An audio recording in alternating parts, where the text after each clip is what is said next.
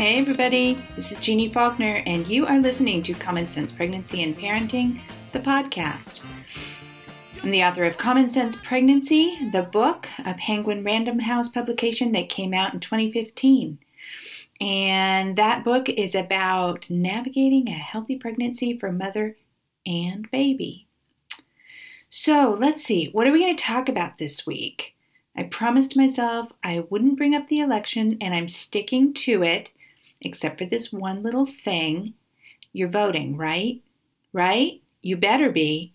No matter who your candidate is, voting is your right, your responsibility, and I'd say your obligation. And this election, we have so much at stake. So do it, okay? Just do it. There, done. What else? So, in terms of, maternal health stuff and pregnancy stuff and parenting stuff, it's actually a little bit of a slow week. That might be a good thing. No major catastrophes on the headlines.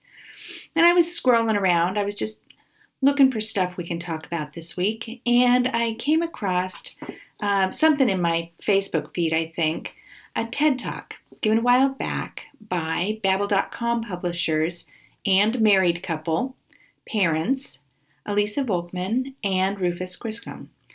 And in this TED Talk, they were talking about 4 taboo topics of parenthood. The stuff none of us are supposed to talk about or that we rarely talk about. And they talked about stuff that every parent talks about, being overwhelmed with immediate love for their newborn. We're all told that it's going to just be this huge, huge wash of love that you feel the very moment that you put that baby in your arms. But the truth is something different for some parents. Some feel it big and hard immediately, but others, it's more of a slow burn. What I do know is that all parents get there eventually. I would say, 99.999%. Some just feel really overwhelmed at first, or they don't recognize that what they're feeling is actually that big wash of love, or, it just comes a little later. But what does happen is that love that you feel for your baby, it's going to sustain them throughout your child's life. And it may start out small, but it grows and grows and grows. Let's see, they also pointed out that this might be more of a dad thing than a mom thing, since moms are pretty darn connected with their babies right from the start. And dads have to wait until after birth to make that connection. They mentioned the loneliness that's so common in parenthood, but is still kind of taboo to talk about. It's especially common for the parent, again, usually the mom, who stays at home with a nonverbal, extremely needy and exhausting baby. They talked about how everybody talks about the delirious happiness parts of parenting, but not about the loneliness. And as Elisa Volkman mentioned, it's not something you want to tell a new mom about. I agree. We often hear that phrase, oh, well, no one ever told me about that. Or, why didn't you tell me that this was going to happen before I had kids? Sometimes I think it's because we just can't really articulate it. And sometimes it's because we feel like, well, this isn't necessarily a universal fact of parenthood. Not everybody feels this way. Maybe it was just me, and so we don't talk about it. We don't tell moms that, yeah, it can be, and dads, it can be kind of a lonely time. You're going to be home for a while. Your baby's not going to be very communicative. He or she is going to be super clingy. And, if we did talk about that and parents felt it, then they would recognize that, oh, yeah, it's that stage. It's the kind of lonely, trapped in the house stage. It changes. It doesn't last forever. Another taboo, they talked about how talking about miscarriage is still taboo. And I agree. Not enough women share their miscarriage stories. So lots of women, again, they think they're alone with the experience, or they're unique, or they're weird. Finally, their final taboo was they talked about how you can't say you're less happy since having kids. And I think that is probably the scariest thing that impending parents hear. They don't want to hear that here they are, they're in for it. They're going to be parents pretty soon. Please, oh, please don't tell me it's not going to be great. Don't tell me that I'm not going to be happy. And I think that Volkman and Grisman did a really, really good job talking about that. It's funny, and they have great charts and graphics to underline their points, and I think they're pretty spot on. I also thought they were kind of dated, and that's when I noticed that they first gave this talk in 2010. Since then, I think we've dented some of those taboos. We certainly haven't kicked them out, but we've made a dent. And I think we can thank social media for that. You know, Facebook and Twitter and, you know, even podcasts and all of that. And, you know, websites like Babbel or Fit Pregnancy or, you know, all of that. It's giving us opportunities to talk about this big, big experience of parenthood more. You know, places like Babbel.com are kind of a solution for busting these taboos. And I say they've made huge progress because, you know, you hear about it more. More women are talking about their miscarriages. More families are reaching out and saying, oh my God, I need support. You know, we're hearing more of it. And we have podcasts too. And a lot of people are using this fabulous platform to share their stories and ideas and solutions and frustrations. All of it. It's cool, isn't it? Anyway, give their TED Talk a listen. It's a pretty timeless stuff. I really enjoyed it. Well, let's just get right down to greeting our guest. We have a really cool guest this week, and she's one I'm surprised I haven't talked to a million times before. We're going to hop on the phone with a lady who works in a lot of the same areas that I work in. She's all about the mamas, and she's 100% committed to helping women thrive both here in the U.S. and around the world. So let's get Kristula Weinegger from Global Moms Challenge on the phone.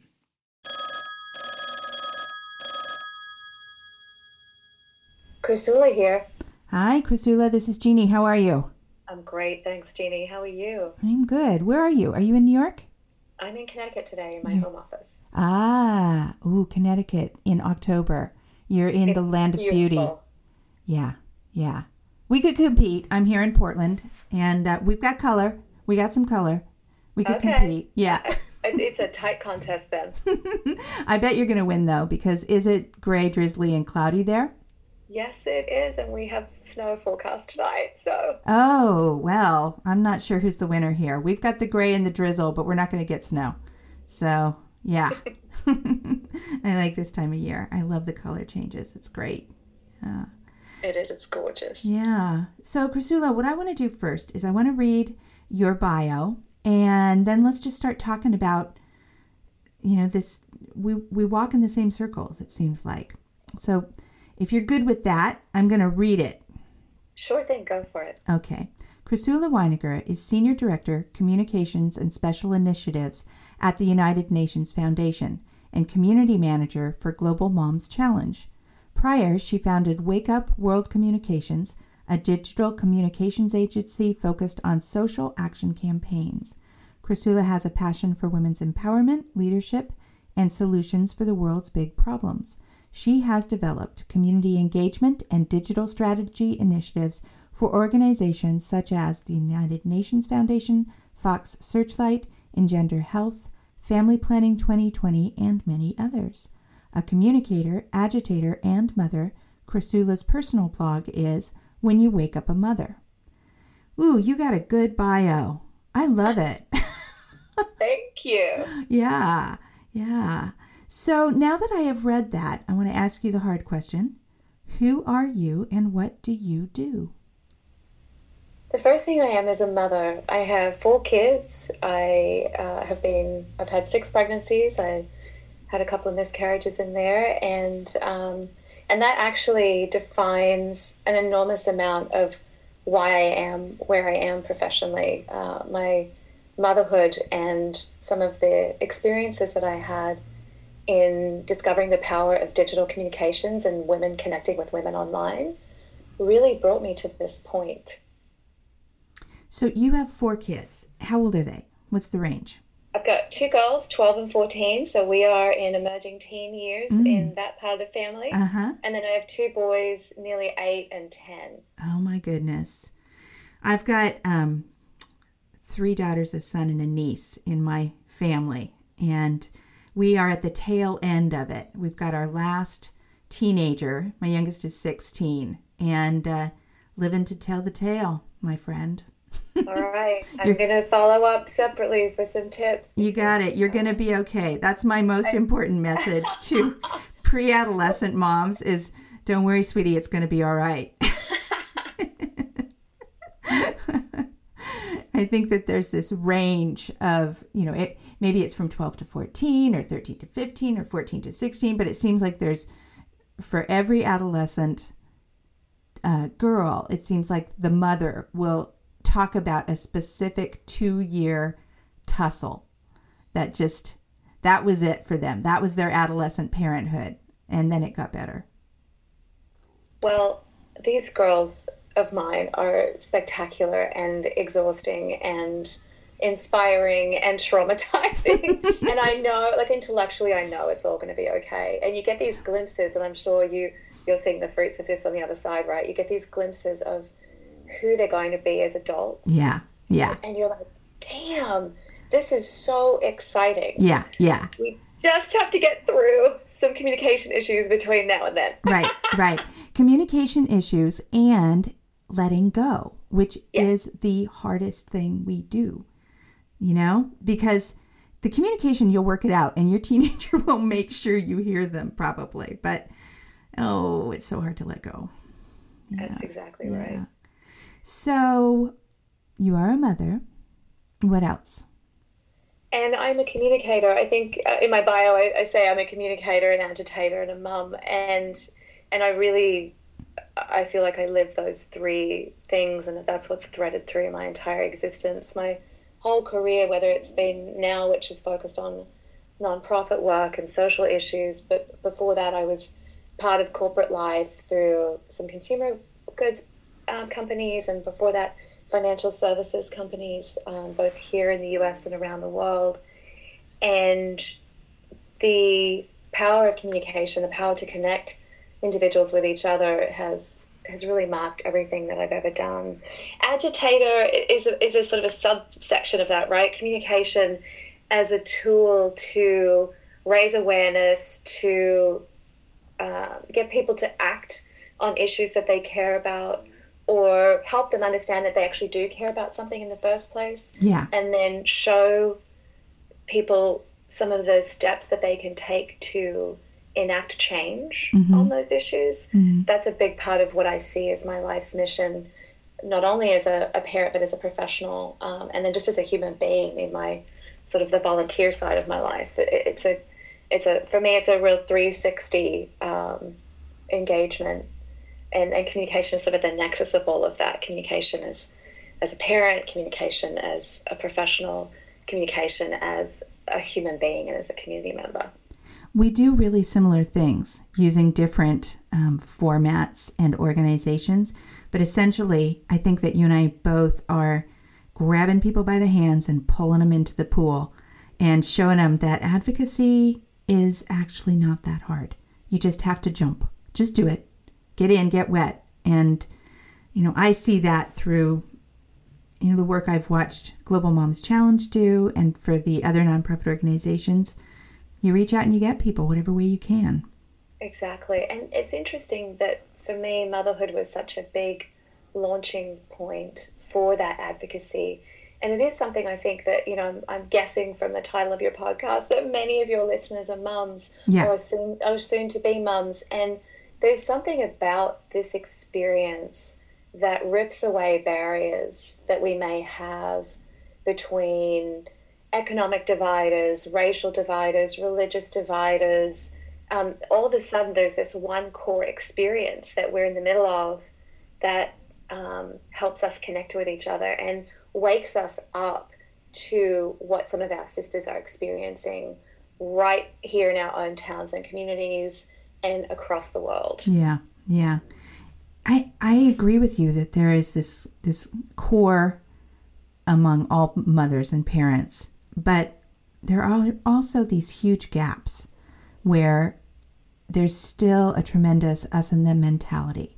There's still more opportunities for judgment than communication sometimes. And some of that I think is media representation. Some of it I think is, we're busy. We have not that many opportunities to reach out and see what life is like for other mothers. What's your experience about that? Yeah, there's certainly a capacity for cruelty towards each other as well, right? That some friends of mine right now are running a campaign around no shame. Let's not shame other mothers just because we choose to iterate our mothering differently. Right. And I think that's really a powerful concept. I remember walking down this, I used to live in Manhattan. I had 3 babies under 5. And I remember walking down the street with a kid on each side and a baby in the stroller. And I was pregnant with my 4th at that time. And a woman stopped me and shouted at me and said, "When are you going to stop?" Oh, I've gotten that. Implying, when am I going to stop having children? And it was just the most shocking experience that someone would make that sort of a judgment. But then I also realized how judgmental I can be. I remember moving to a part of Manhattan that was a little more affluent than where I'd been living. And I remember feeling very uncomfortable and thinking, I don't really want to live here. These women are I remember standing at the bus stop with a woman had a mink coat and she's dripping with diamond jewelry. And I remember completely writing her off as someone that would have no connection to me. Well, at the time I had a newborn, my second, and she was snuggled in at my breast, and she was actually nursing in the little baby carrier. And this woman looked at me and she said, "Is she nursing?" And I said, "Yes." And she started to cry. And I remember I asked her, "Oh my goodness, what's wrong? How can I help you?" And she talked about 50 years earlier when she had delivered her babies in a very privileged environment, the sort of hospital that delivers champagne and caviar after the birth and on linen and silver. And she said, "I wanted to breastfeed my babies so badly. And every single person around me, both family, friends, medical communities, doctors, nurses, etc., said I needed to bottle feed my child." And there was such a grief there. Yeah. And so I was so humbled by what she taught me at that moment at the bus stop, that when we strip away the ways that we judge each other, there's so much shared ground there. Yeah, yeah. And your baby provided the opportunity. Exactly. Yeah. So in your bio, you say you have a passion for finding solutions for the world's big problems. Which ones? There's so many. There's so many big ones. There are so many. And, I think the overarching issues are around poverty and giving people opportunities to help dig themselves out of poverty. And to that end, I'm really excited by the United Nations new Sustainable Development Goals. I don't know if your listeners are familiar, but a year ago, the UN countries, all 193 of them, came together and adopted a set of goals. There's 17 goals that lay out a framework and a roadmap to solve for these big problems. And those goals include things like zero hunger, like good health and well-being, access to quality education for all children for 12 years of education, gender equality, which is such a complex concept, but it includes things like bringing women into peace negotiation processes around the world, something that's so critical. Yeah. There are goals around how we look at life in the oceans, the health of our land, how we tackle climate change, and then also involving businesses and the private sector, how we work together as partners when investing in communities and looking at cities that are more sustainable. It's a huge agenda, and it's an exciting agenda, and it's something that every single person on the planet can find a passion point definitely around which to get engaged. Yeah. So, the solutions in many instances are there. We know what works, for example, in saving mums from dying in childbirth. We know that when they have a skilled birth attendant, their chances of survival increase dramatically. We know that when they have certain medications or compression suits example that will stop bleeding when something that's often the cause of death for women is bleeding out after pregnancy. Primarily that kind of bleeding out in developing what works, countries. We've just got to get the right resources in place. Yeah. So Global Moms Challenge, obviously, and several other nonprofit organizations that I'm associated with, they look at this huge range of issues, and they pick a slant, a perspective, and that is through the lives of girls and women. And the reason for that is because if we're really going to create change, we need to disrupt the status quo. We need to elevate the parts of our cultures and societies that have been suppressed or oppressed, and we need to integrate girls and women as equal partners in society. And I think that it is easier for people to recognize that action plan, that value, here in the United States, where certainly we do not have gender equity in any walk of life, but it's better than in developing countries in many ways. And I'm not really sure what my question on that is. It's more of a commentary about it. But you too have focused on women's empowerment, women's leadership, women's solutions for women's problems. Absolutely. And I think, firstly, a giant amen, sister, Yeah. But the equality that we're seeking for isn't really anywhere in the world, or very, very few spots. Right. But secondly, I think that American women are still batting against really serious odds, just the issues around access to paid family leave and the fact that a huge chunk of our economy works for companies that are less than 50 employees. And so all of the family leave provisions that don't apply to these women. We still have stories of women going back to work after a couple of weeks after birth. And, that's just shocking. So there can be an us and them, but I think when we really strip it down and think about it, there's a lot that connects us to some of the battles that women around the world are fighting. Right. And at Global Moms Challenge, my job and my heart's work is to introduce some of the obstacles that women face all around the world to our community, and do so at a very 101 level, so that it's an entry point, it's a starting point. I consider Global Moms Challenge kind of a gateway to some of the issues that the UN is battling and that women in the world in general are fighting.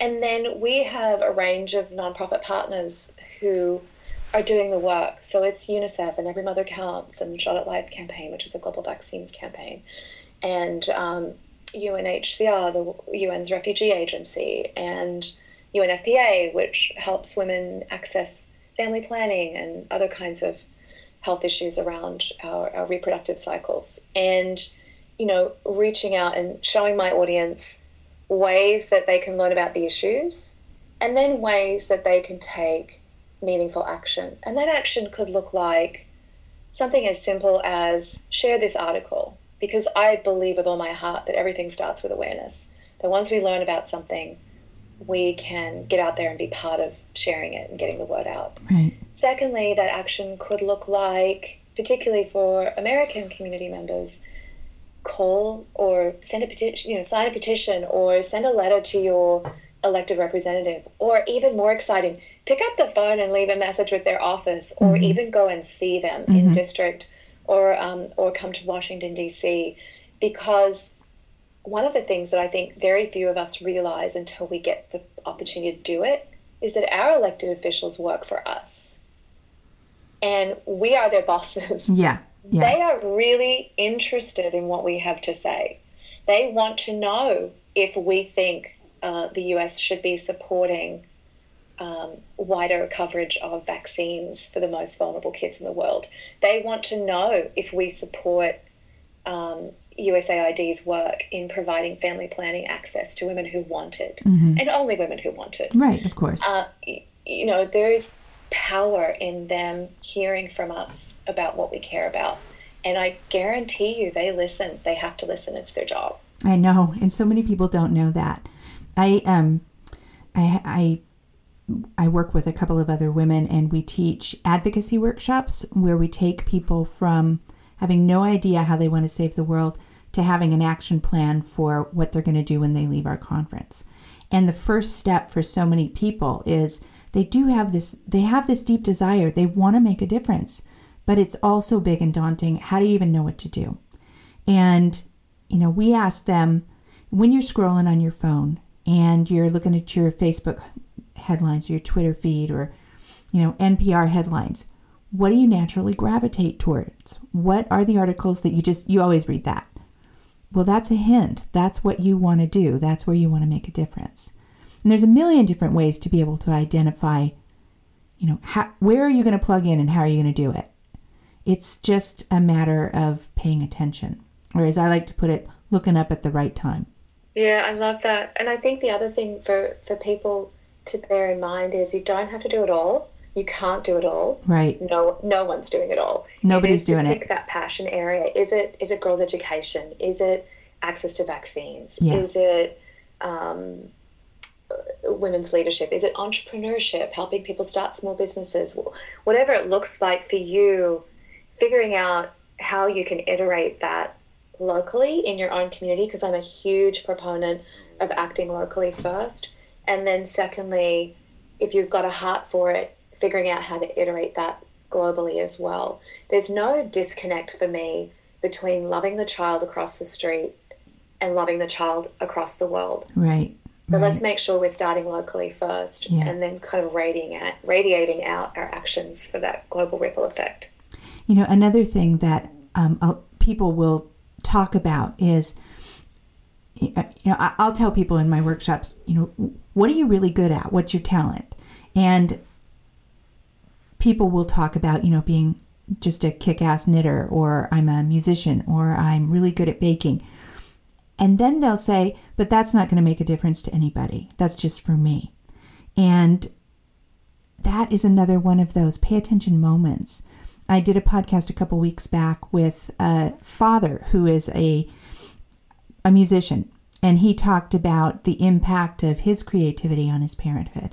And I talked to a woman who was on tour, and she has with her band, and she has a 4-year-old at home. And the impact that they are making with just representing living a creative life in the world, and the power of music to impact change for people, they both kind of discounted it just a little bit. And then they recognized that, oh, that's my thing. That's how I'm doing it. That's how I'm saving the world. Aren't we tough on ourselves? I know.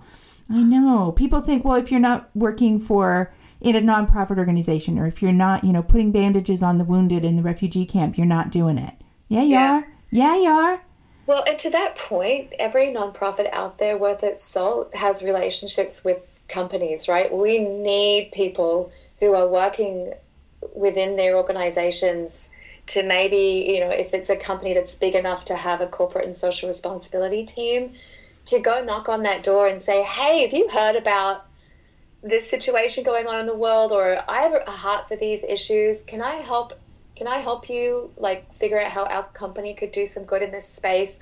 We need private companies to step up, and so many are so full of good people who are doing their best to be good corporate citizens. So that's a powerful, powerful way to get involved. Yeah, it definitely is. Well, I want to clarify a little bit what Global Moms is. So we've been mentioning it, but let's really describe it.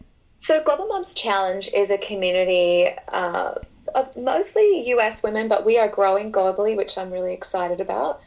And we are a platform for you to come and learn about what some of the big issues are. We are united as a community of mums to help try and change the world. We believe that every mum in the world wants the same thing: a healthy pregnancy, a safe birth, and a baby who will thrive.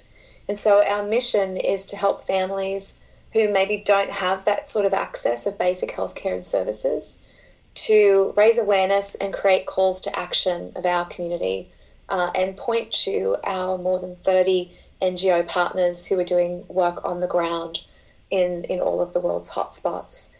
We talk a lot about children's health and well-being. We spend a lot of time on education, empowering girls and women. We think about ways that we can help amplify action to end poverty every single day.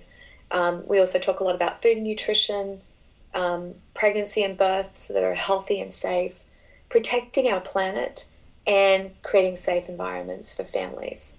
So anything that fits under all of those broad, huge topics is a topic of conversation on our site and within our social media community. So it really is a gateway. I mean, people like, start here, come on in, look around, see what you like. That's exactly right. Yeah, yeah. And then you provide resources for them to grab the reins and run with it. And take that next step to wherever their heart is calling them. Yeah. And to that end, actually, if I can do a quick little plug, we've launched a new podcast called DIY Future. Yeah. I'm excited about it. I know, I'm excited too. Yeah. It's new territory for us, but we're thrilled to explore really through the lens of these sustainable development goals that I mentioned earlier, some of the big issues that are out there. So our first episode is available and on iTunes and wherever good podcasts are found. If you search for DIY Future, you'll find us. We'd love you to take a listen and join us in this journey. I love the title. I really like it a lot. I think that common sense pregnancy and parenting doesn't exactly roll off the tongue. And yet I want to associate it with my book, Common Sense Pregnancy, because essentially what I'm trying to do with this podcast is have the conversations and provide the information that you can't fit into 250-page paperback. And yet DIY Future sounds so good. The thing I love about Common Sense Pregnancy is that everyone knows what you're going to be talking about. And so that to me has a lot of power. And actually, when I was naming the book or when it was a working manuscript, I called it Brass Tacks Pregnancy. I mean, like, let's just get down to brass tacks. Yeah. But the publishing, the team at Penguin Random House that was working on, the book jacket and all that stuff, they were really young and they had no idea what brass tacks meant. And they thought it sounded too painful for a pregnancy book. I love it. Yeah. So tell me more about your podcast. I imagine that you're going to be talking about similar issues that I cover with mine, but you've got a different way about it. Yeah, absolutely. I think certainly our overarching framework is going to be looking through the lens of these Sustainable Development Goals or global goals. We have, our first episode is actually just kind of framing what those goals are and getting us all to think about what we really, really want for the world. And then we'll be talking through, a second episode will be about education. We'll particularly be focusing on access to education for girls because that's the biggest potential for changing the game. So many more girls than boys don't have access to an education. And if we want societies to become healthier, we need girls who will then become mothers to be healthier and to have more resources at their fingertips. We're going to talk a lot about health. That health gets threaded through really everything. It's such a sort of huge framework, health and well-being, particularly for this idea of getting kids to age 5. In the world's toughest spots, that's the big measurement point. If you can get a child to age 5, then if you look at the graph, their survivability increases dramatically beyond that point. So those first 5 years are so critical. We'll talk a lot about climate issues, the environment, how we make our planet safer and more sustainable.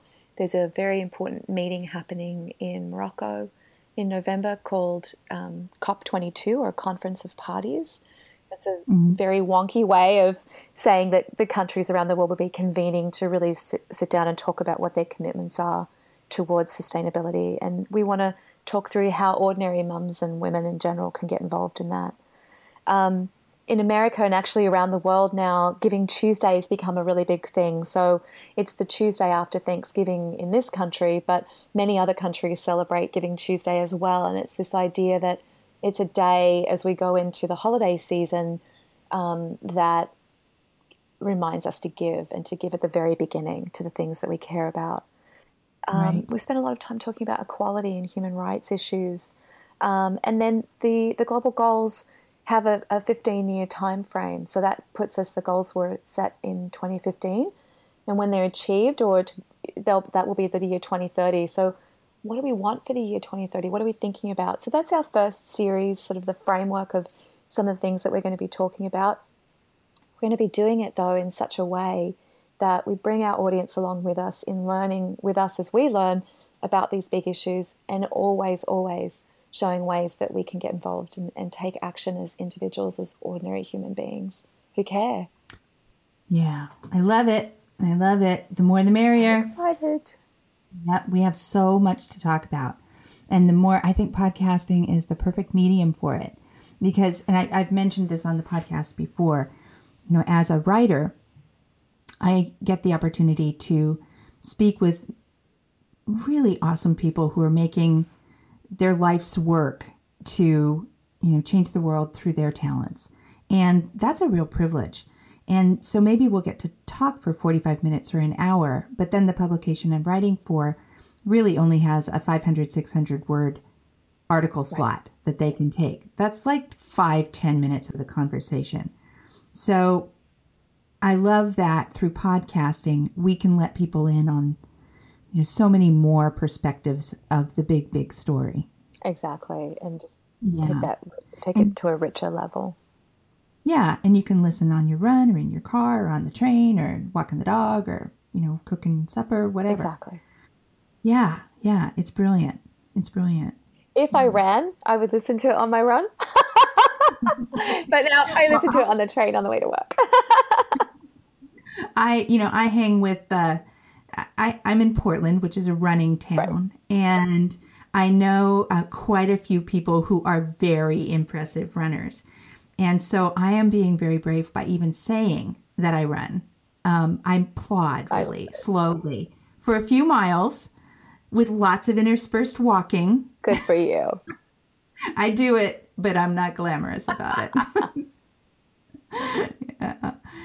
So let's see. We've talked a lot about professional stuff, and we haven't talked about your boys yet.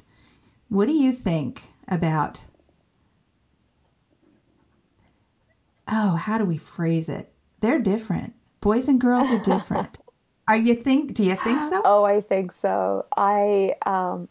My boys are, as I said earlier, almost 8 and 10, could not be more different from each other, and are, for the most part, an absolute joy. But I can certainly see, particularly with my little guy, where the challenges are going to kick in the teen years. He is feisty and strong. And the interesting thing for me about raising these two boys is that it could be argued that one of them is a little more stereotypically male than the other, just in terms of how he approaches life. And and my older son is an incredibly sensitive child and very tender-hearted, and every night in his prayers, he is praying for the world to be at peace and for all the animals, especially the ones that are almost at extinction, to be saved. And it's just, this is like who this kid is. So it's figuring out how to raise young men who will be respectful of women, who will be advocates and allies for women, who will be feminists, who will proudly claim and own that designation, in the broadest definition of feminism, meaning that women are equal to men in terms of access to rights and opportunities.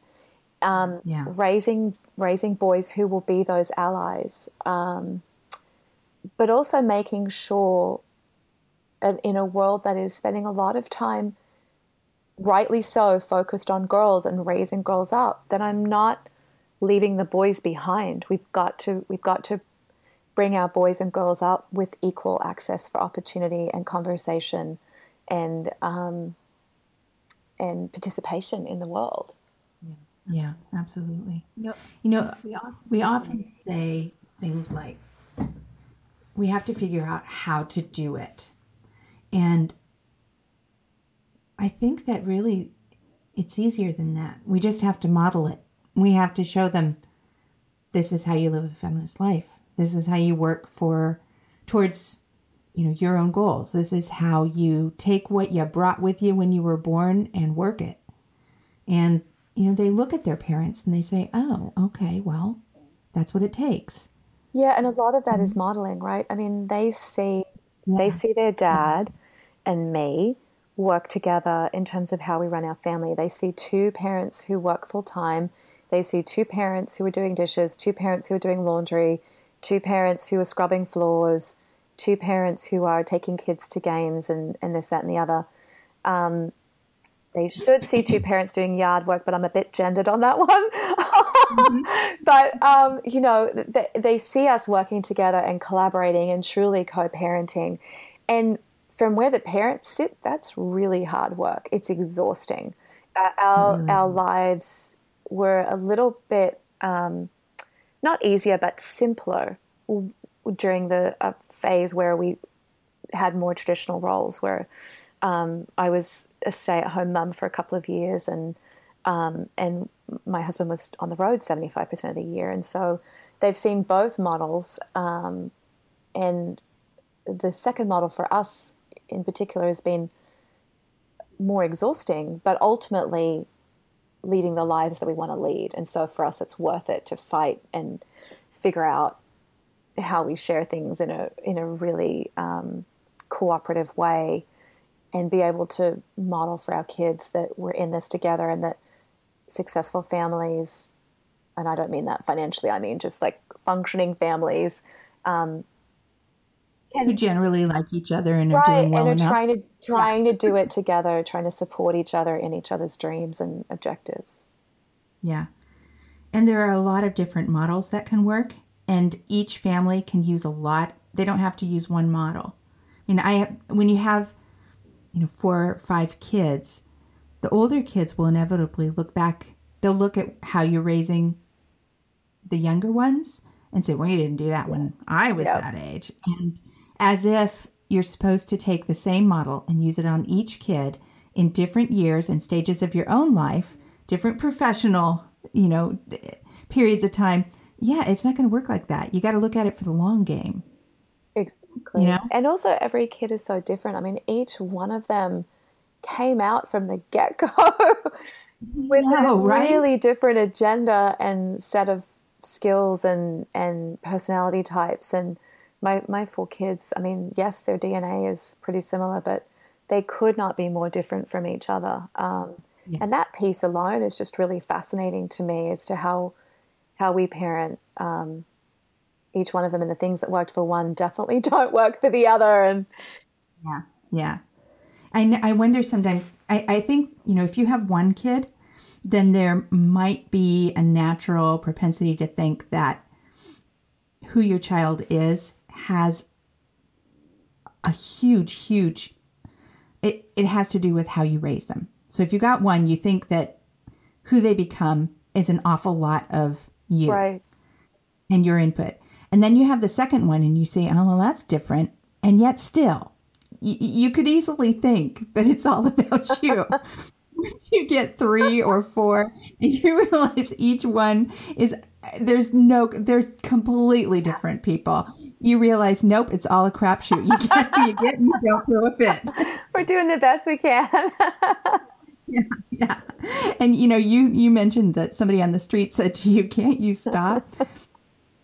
What I have gotten so many times, I still get it when people ask me, how many kids do you have? And I'll say, I've got 5. Are you Catholic? No. Mormon? No. I am actually. Are you? Yeah. Catholic or Mormon? Are you? Yeah. Well, they'll ask me, and no, I'm just careless, fertile. I got pregnant a lot. Oh yes, I did. Yeah. Or they'll say, but you were a labor and delivery nurse for 20 years. Don't you know how it works? No, please enlighten me. How exactly? Oh, you mean that? I love it. No, it's funny, I always felt like there were 4 kids. It was just a feeling I had that there were 4. And so I married in my early 30s. I had my first baby at 34. I wanted to be done by 40. I knew there were 4 little people waiting for me. And so we were really lucky. My body did all the things it was supposed to do when it was supposed to do them. And we dipped through. I had a baby every couple of years. It's funny, there's sort of this period of time for like 8 years where I realized I was either pregnant or nursing for those 4 babies. And I think I mentioned earlier, I had 6 pregnancies, so I lost 2 babies in between the boys. And so, it was just, it's exhausting. The kids, I had 2 miscarriages, one very early and then one just at the beginning of the second trimester. And I remember, my kids say to me, "Oh, do you remember when this happened and that happened?" I'm like, "Nope. No, I do not." It's a blur. Yeah. I don't remember that at all. I believe you that it Ask happened. Your father. Yeah. Is there a photo? There's no proof I was there. Yeah, I have some of those. The corollary to that is I remember a picture of me in the hospital when the 4th baby came, and I had all 4 of them on my lap. And I remember looking at that photo the next day and thinking, "Oh my goodness, there are 4 of them. That's my life now. How the heck am I going to do this?" Yeah. But I wouldn't trade them. No, and then you do it. Yeah. Yeah. I had a conversation with a couple of young women recently who were really, really curious about how in this day and age does a woman have that many kids? I mean, what are the practicalities around it? And I let them ask me questions. And it was all about, for me, it was about the arc of our contraceptive history.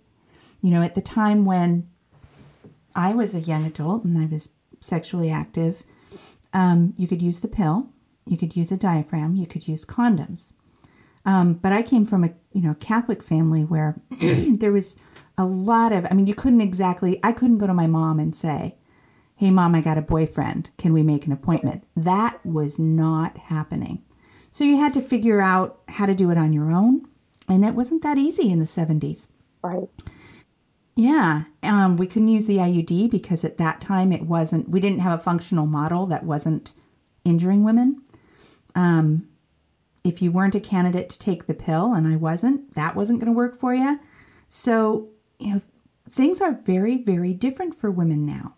And whether you're a woman here in the United States or you're a woman in, the mountains of Peru or, wherever you are, options are really different. Yeah. Women can have a really different choice than we could have. Absolutely. And, it's really interesting to me, too, to think about the access that I've had to family planning. As a religious woman who comes from a religious culture of big families, I still relied heavily on contraception because I really wanted that couple of years with my husband when we first got married to be together and get to know each other and kind of deepen that connection and relationship. And I also, as we've discovered, pretty fertile. So I didn't really want to keep having babies through my 40s. And yet, I just got blood work done last week and I'm still, I'm nearly 50 and I'm still fertile. So I'm so grateful that I have the family size that I have, that it's the right family size for us, but that I have not put my body and my children's lives in danger by continuing to fall pregnant. Yeah. I'm with you. I'm the youngest of 8 kids. And I love it.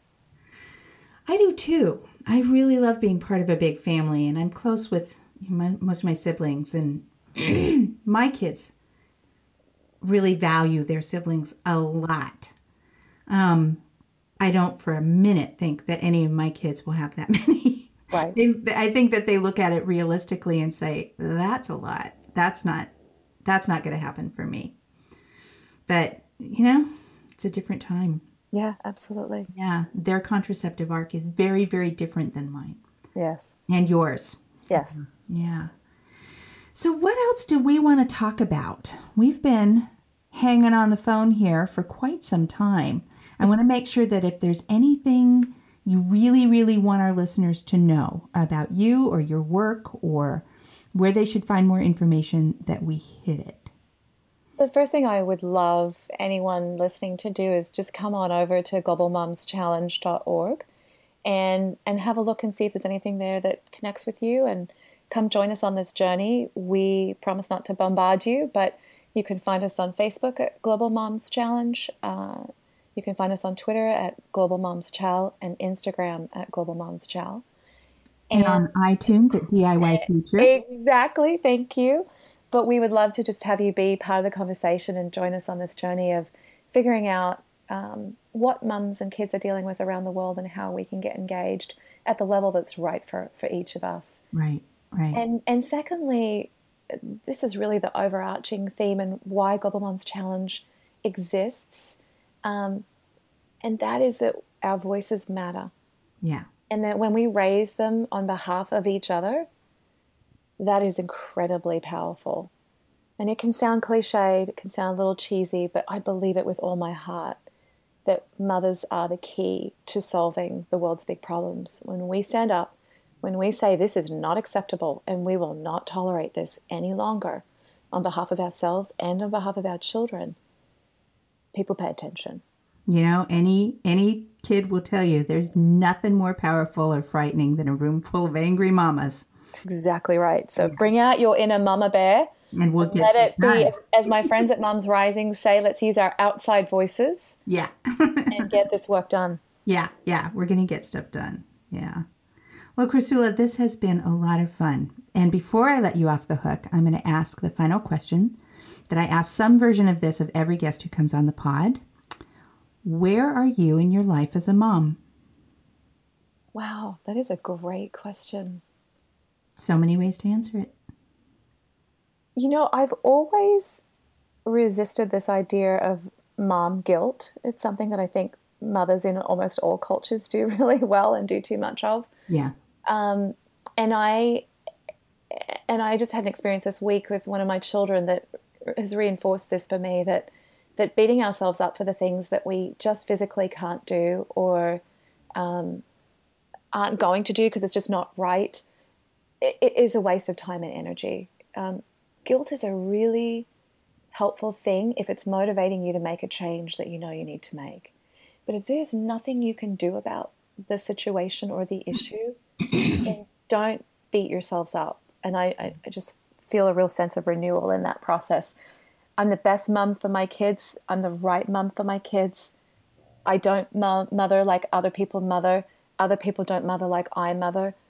But we are doing collectively the best that we can, and we just need to own that and celebrate that. Excellent. Best mom I can be today for this kid at this moment. Right. Maybe better tomorrow. Exactly. That was a really good answer. Well, Chrysula, I think you and I are going to talk again down the road. We've got so much to talk about. I agree. I've loved this. Thank you so much, Jeannie. Mama said there'll be days like this. There'll be days like this. Mama said, Mama said, Mama said. Our guest today was Chrysula Winegar, Senior Director, Communications and Special Initiatives at the United Nations Foundation and Community Manager for Global Moms Challenge. That's globalmomschallenge.org. Check out her new podcast, DIY Future, over on iTunes and share the heck out of it. Common Sense Pregnancy and Parenting is produced in Portland, Oregon by Alex Ward at Sounds Like Pictures Studios. You can find more information about me at jeannefaulkner.com, email me, jeanne@jeannefaulkner, tweet me @jeannefaulkner, and don't forget to share, donate, and subscribe.